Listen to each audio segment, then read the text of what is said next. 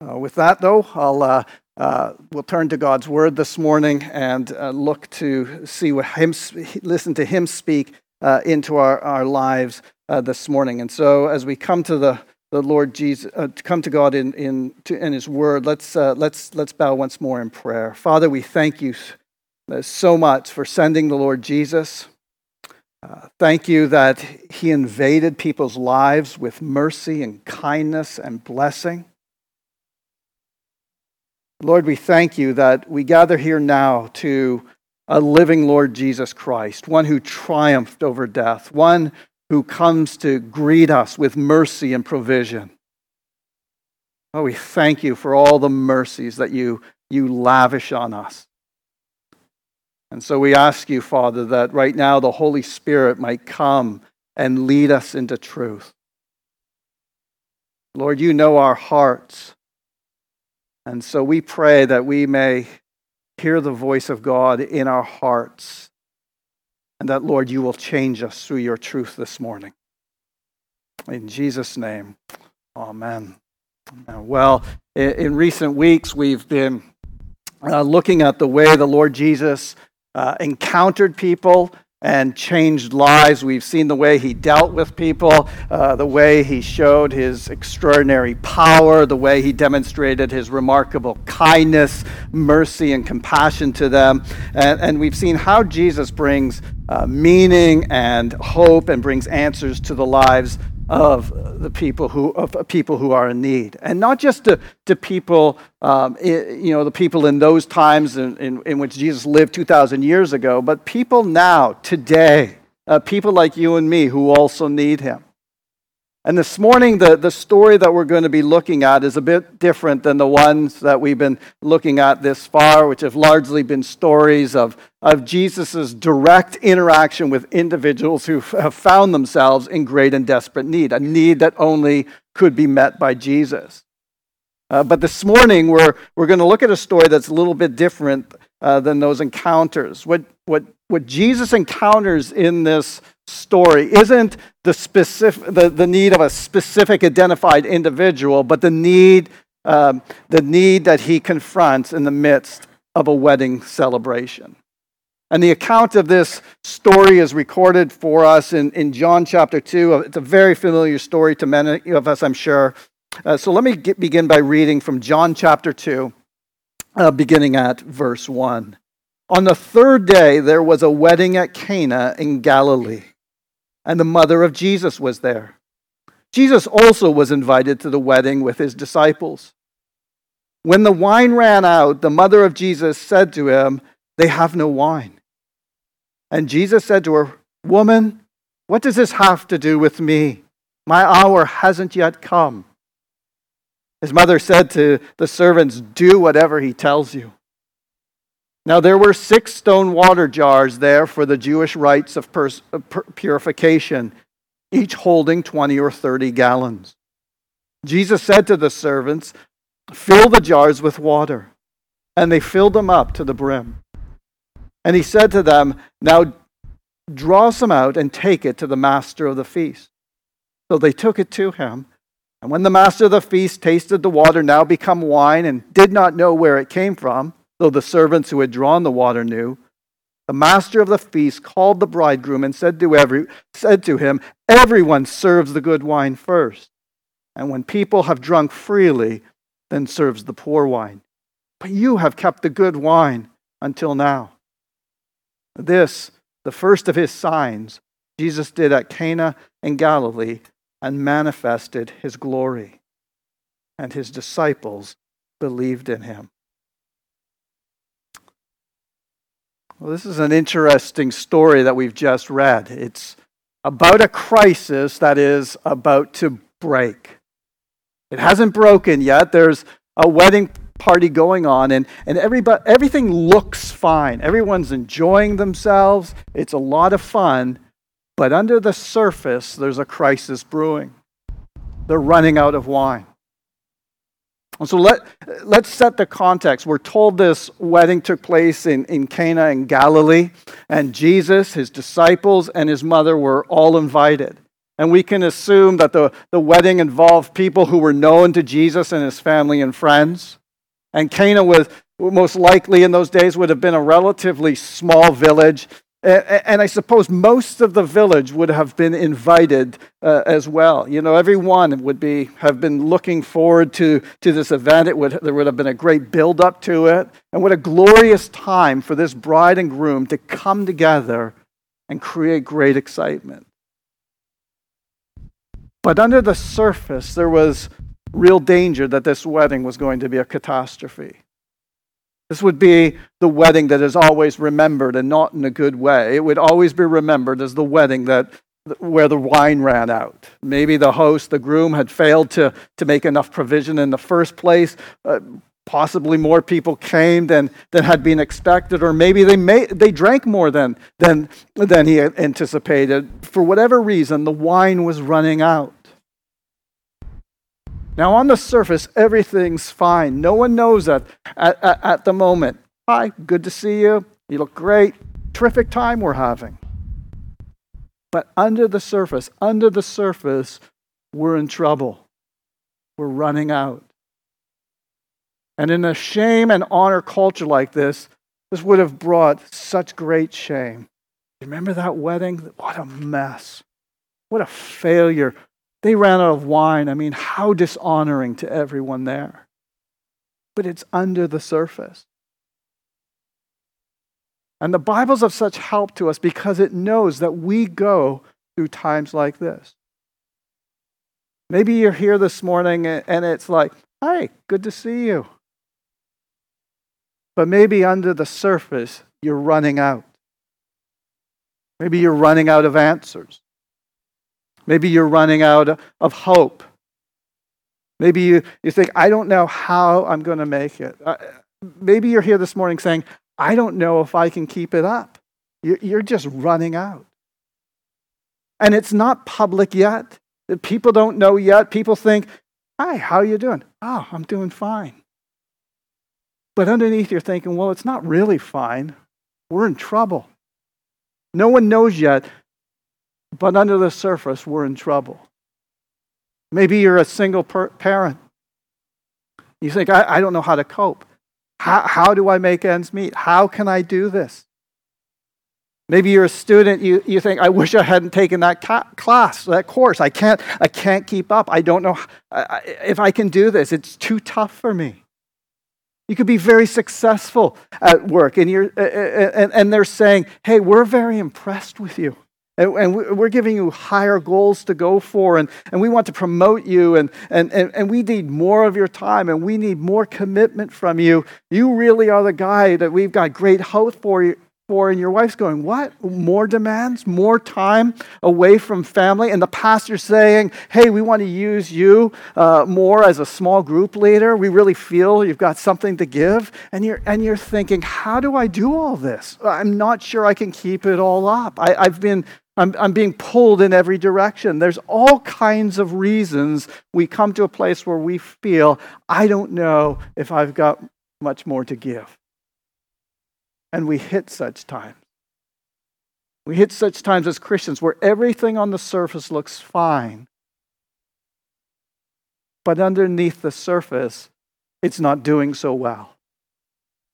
And maybe we've just shared with one close friend, like someone had come to Mary and said, Mary, we're running out of wine. We're in trouble. Maybe you've said, I'm really worried. I don't know if I can make it. I don't know if I've got what it takes.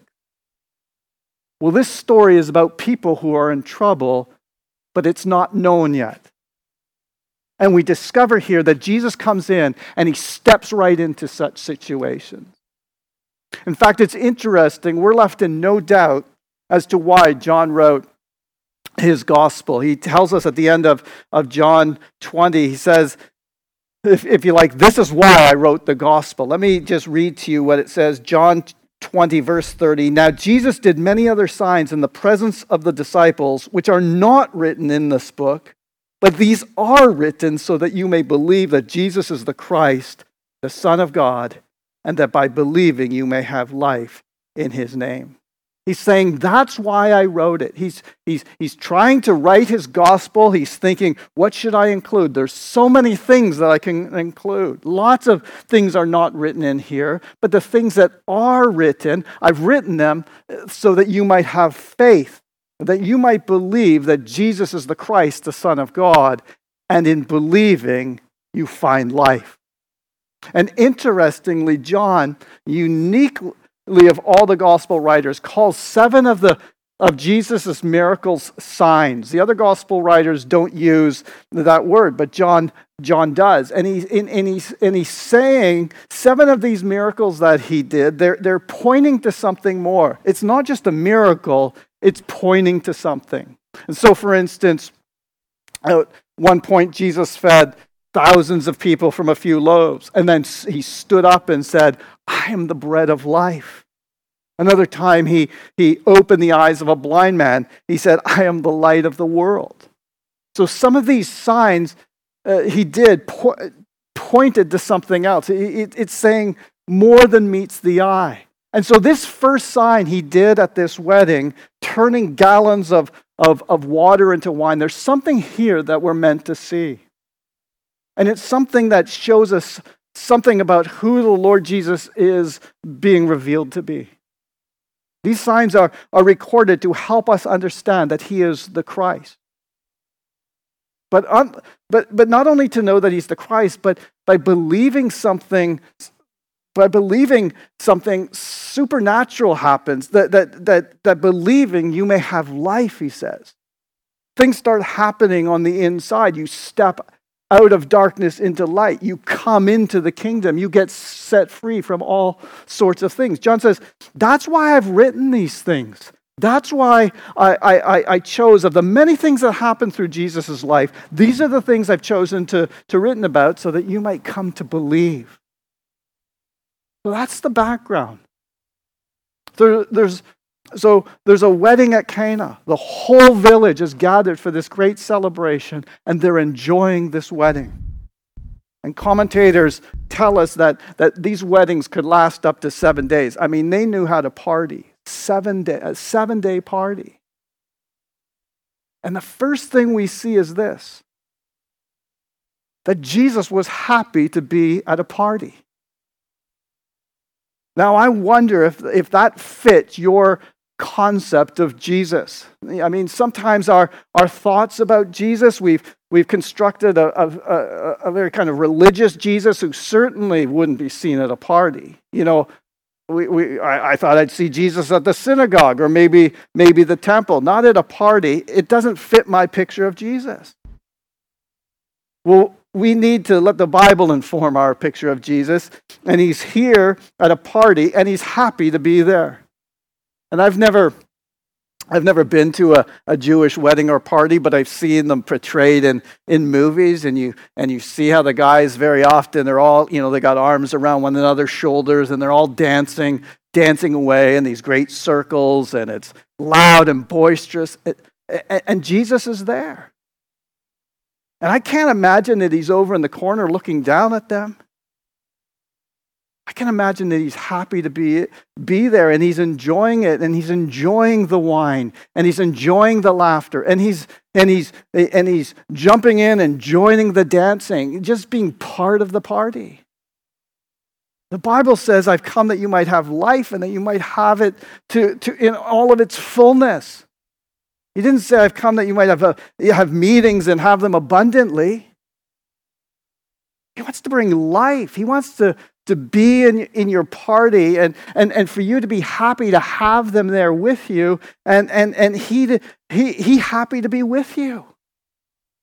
Now, that isn't Satan's idea, of course. You may remember that when Jesus began his public ministry, he was immediately taken into the wilderness and tempted by Satan, the Bible says.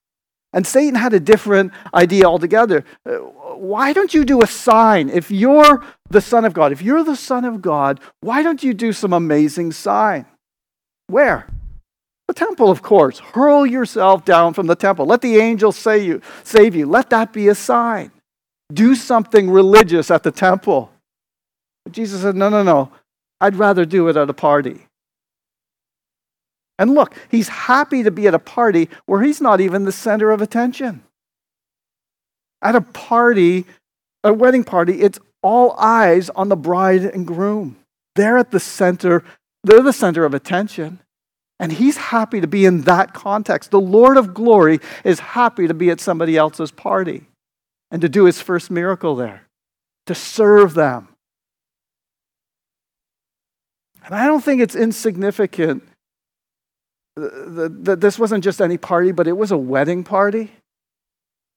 Sometimes you go to a wedding and you'll find that the minister will make some reference in his introductory remarks and say words such as, "And the Lord Jesus, by his presence at the wedding in Cana, was affirming marriage," and so on. And yes, he did. He endorsed marriage. He is for marriage. He loves marriage. And it's interesting. Why would Jesus do his first miracle at a wedding? Well, do you remember how John the Baptist introduced Jesus? John the Baptist, he drew huge crowds. He led a huge revival. Crowds went out to see him. In fact, it says, they said, "Are you the Messiah? Are you the one we're waiting for? Because so many people are flocking to you." And his answer was this: No, I'm not. No, I'm the friend of the bridegroom. So he introduced Jesus as the bridegroom. I'm the friend of the bridegroom. The bridegroom is coming. So Jesus is described as the bridegroom. And perhaps we wouldn't be surprised, because when we reach the end of this book, the book of Revelation, what does it tell us? It finishes at a great bridal supper, the marriage supper of the Lamb. It's all heading towards a great marriage. He's come seeking a people who will be committed to him forever, who will ultimately be in that marriage supper of the Lamb. And so maybe it's not surprising after all that he's happy to do his first miracle at a marriage celebration. Because this is why it's a sign, because marriage is at the core of our relationship with Jesus. It's at the heart of the kind of relationship that we are brought into through the gospel. And so Jesus is for marriage. He is for marriages succeeding. He wants us to enjoy marriage and work out marriage. This is God's desire for us. And it may well be, in fact, that our marriages are one of the areas where we feel, hey, we're running out. We're running out of wine. We're running out of joy. I don't know what's happening to us. The excitement seems to have been gone, and he's beginning to look elsewhere, or she's beginning to, and maybe you've even told a friend, I'm not sure if I've got his heart anymore. Not the sort of thing we broadcast. We say, hi, good to see you. But we may tell one friend, we're running out, we're in trouble. Well, it's into that kind of setting that Jesus can speak. And that's the first thing that I see here. And the second thing I see here is this very strange conversation he has with his mother. Did you notice it? She comes to him and says, they're running out of wine, to which he replies, "Woman?" You think that's an odd way to speak to your mother? I certainly never said that to my mother. And if you use the NLT, you'll notice it says, "Dear woman."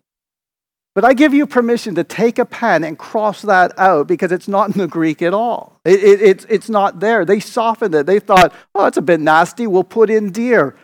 But you look at the text, it isn't there. It's just "woman."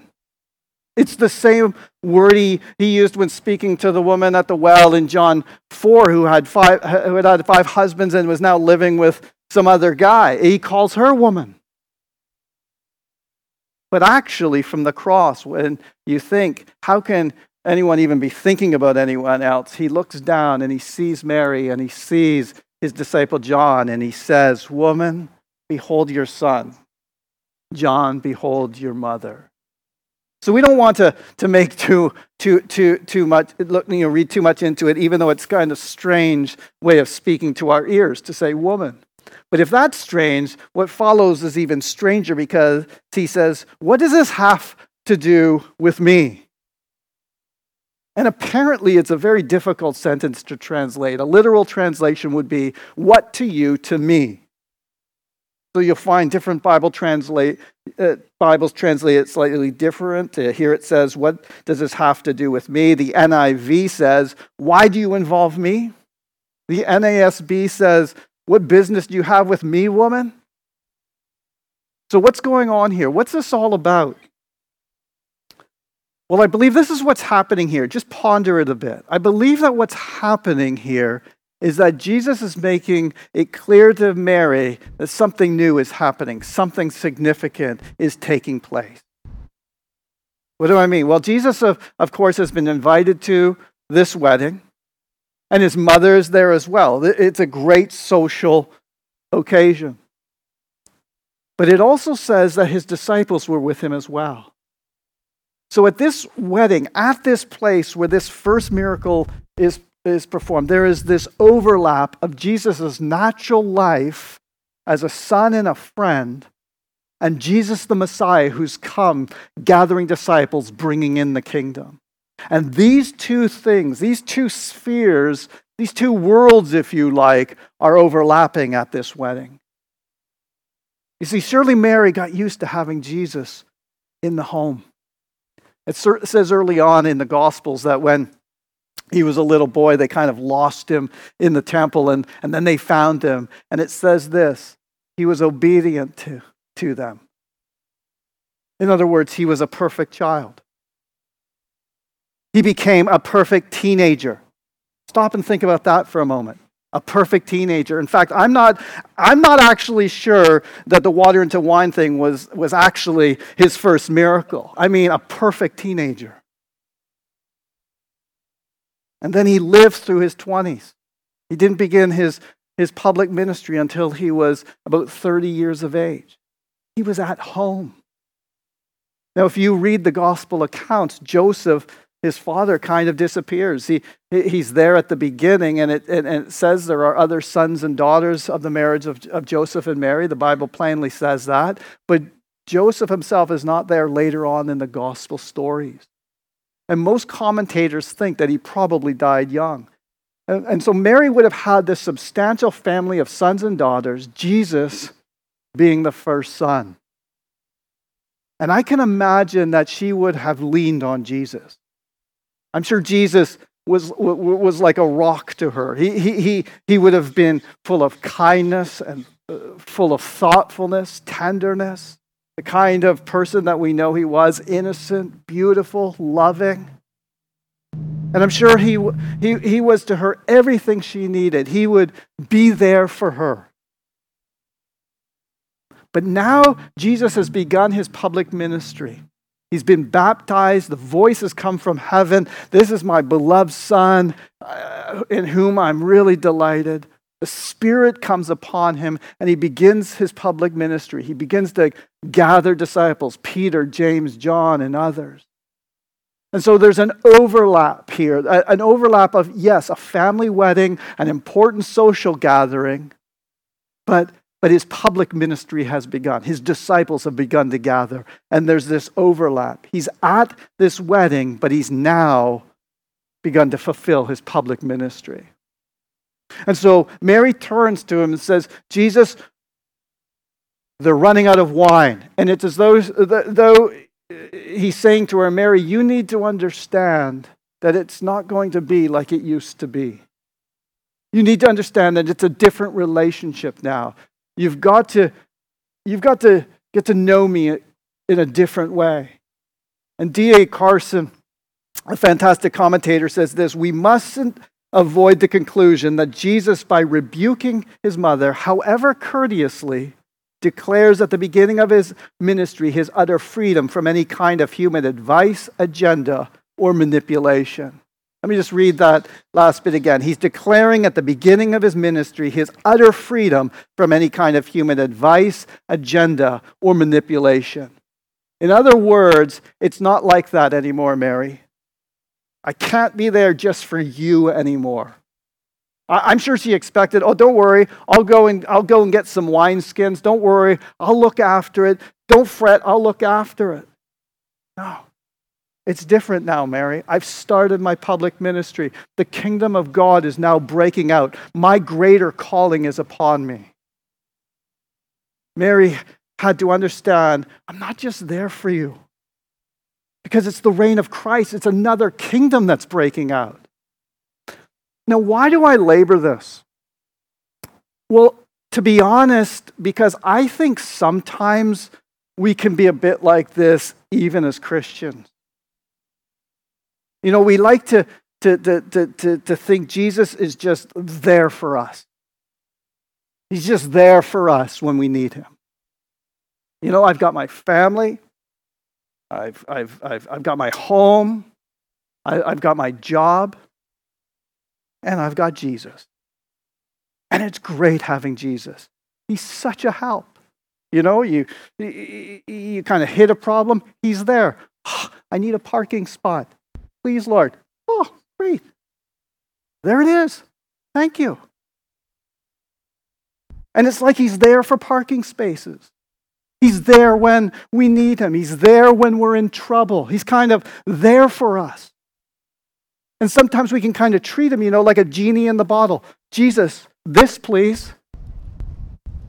And sometimes people come to church and they even become part of a church, and after a while, sometimes they just fade away. You say, what happened? Well, life. Jesus didn't do anything for me. Sometimes you hear that. He didn't do anything for me. As the whole deal was that he was there just to do stuff for you. And it's very clear here. Listen, that's not the way it is. What? You mean you won't help here? Well, actually, we read the story. He helps them phenomenally. He solves their problem with gallons of wine. He helps. Oh boy, does he help. But notice how he helps. It's very important we notice what's going on here. It's important to understand the way he helps and the way he steps in. You see, he's not there to be domesticated. He will help, but see how he helps. He helps by taking over. That's how he helps. He gives instructions, and he gives instructions that are specific, unreasonable, and require faith and obedience. That's how he's going to solve this problem. It's not like, okay, Mary, I'll run out and go get a few bottles. It's not like that. That's not the way he solves it. And the extraordinary thing is that Mary says, do whatever he tells you. I mean, Mary does so well. Do whatever he tells you. I mean, many of us would be like, no, I'm leaving the church. You speak to me like that, I'm not coming back here. She does so well. Do whatever he says. You know how important those words are in the Christian life? In fact, it's probably the most important thing Mary ever said. Whatever Jesus says to do, you do it. And so he takes over. He gives instructions that are specific. Fill the water jars. Unreasonable. Fill the water jars. And requires faith and obedience. I mean, imagine the scene. We're out of wine. Jesus says, Right, get the water jars. No, Jesus, there's no problem with the water, okay? We've got plenty of water. It's the wine. The problem is we're out of wine. Okay, fill the water jars. Jesus, listen, I don't think you're tracking here. It's not the water, it's the wine. We're out of wine. Get it? It's the wine. Okay, fill the water. Oh, come on. What do you mean? I don't understand. Which part of fill the water jars don't you understand? You know, that's how it often is with the gospel. A child can understand it, but there's something in the adult mind that says, hey, come on. You see, many people will come to church and their experience is basically, hey, I don't understand. And that's because they come with the idea that, you know, they basically reduce it down to their own shallow preferences. Come and solve this problem for me, Jesus. Come and take this problem from me, Jesus. That's what you're here for. That's all you're here for. That's the box that you fit into. You're my butler. Or they come in another way with a desire to just get, a little peace, a little blessing. They want to receive a nice blessed thought to take them on in life and give them something positive and uplifting for their day. Maybe something they can stick on their fridge or something.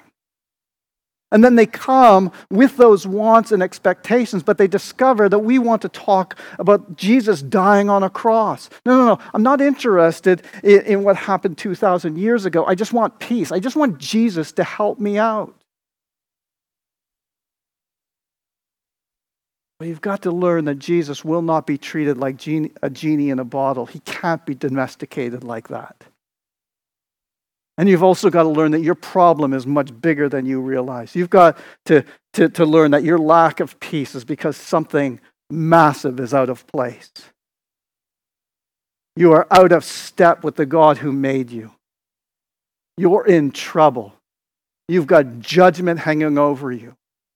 You don't know what death is going to bring. You don't know. You are in a terrible place. Your problem is bigger than you realize. And God has done something breathtaking to meet your problem. In His infinite mercy, He has provided an answer for you. And it's about a cross where His Son took on human form and took away all of our guilt and all of our shame. The Bible says this, that God made Him who knew no sin to become sin. And so Jesus on the cross took the sin of the world on Himself. He was smashed and cursed and judged in our place. And you need to understand that, just like these guys had to understand, fill the water jars. And just like Mary even had to understand, I'm not just there for you because it's the reign of Christ. It's another kingdom that's coming in. How many of us live our lives, and it's almost like we say to all the other idols in my life, move over. Let Jesus in as well. And so we have this and this and this and this, all kinds of stuff, and Jesus. And what we find is actually it doesn't work really well. We discover our Christian life is kind of a misery.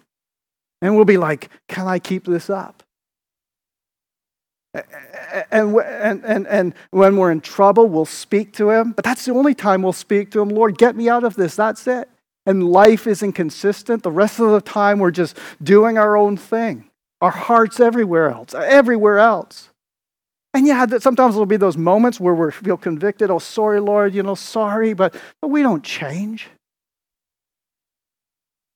And it's like, God, you know I'm in a problem. Hey, Jesus, would you sort this out for me? And Jesus says, no, I'm not a genie in a lamp. Mary, you've got to know me in a different way. Daryl, you've got to know me in a different way. I'm in charge. Have you experienced that? Have you experienced that? Have you said, Lord, I give you control? That's when the kingdom starts breaking out. That's when He starts making the calls, when He starts making the choices. It's life with Jesus now in a completely different way. And sometimes you can kind of come to a crisis where maybe there's a time in your life you said, Lord, I give you my life, and you genuinely meant it. But what can happen is that you start that way and you're going on through life and you see someone or you see something and you think, wow, I want that. And you say, I'll just take the wheel now, Lord. I'm going here. Because I'm not sure he would let me have that, but I want it. And you take the wheel back and you start steering. And then you make another choice and another choice. I'll take the wheel. And now you're driving and Jesus is in the back. There was a moment when He used to be in charge, but you're in charge now. And then His presence seems to fade away. The sense of the nearness of Jesus, the excitement of what it used to be like when you first came to Him, it kind of fades. Because you're no longer hearing Him. You're no longer doing His will. Listen, He wants the wheel. He wants to be in charge. And that is the kingdom of God. When God has a people who by faith bring Him their obedience, who with joy say, yes, Lord. Whatever you say, Lord.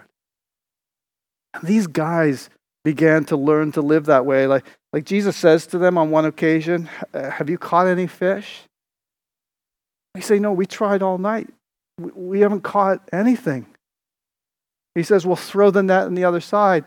They could have said, listen, we're fishermen, you're a carpenter, forget it. No, they said this, we've caught nothing, but at your word, they threw the net on the other side. Because you said so. And they threw the net in. Wow, can't contain the fish. And they couldn't contain the wine either, gallons of the best wine that they'd ever tasted. Because God is an incredible provider.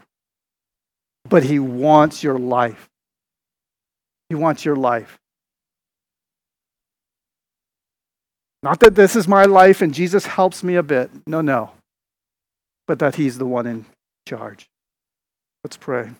Lord Jesus, we thank you that you want our lives. We thank you that you don't want us just to know someone who just shows us the parking space, solves our little problems, but Lord, you can really rescue us from our fears, the things that really scare us. You can start all over again with us. You can turn water into wine. Thank you so much, Lord, that you're not here to be manipulated by us, but for us to hear the simplicity of your word. Lord Jesus, we pray for a wholehearted determination to put you first, to let you call the shots, let you make the decisions in our lives. We thank you that it's always to bless us, it's not to crush us, it's not to destroy us. It's to call us into the kingdom of God, into a new world of light and joy where you're our supplier. And Father, I ask that we will know that transformation in our lives, in our homes, in our jobs, wherever we live our lives. That, Lord, we'll build in a new obedience to you, a new delight in your will. And I do ask it, Lord, in Jesus' name. Amen.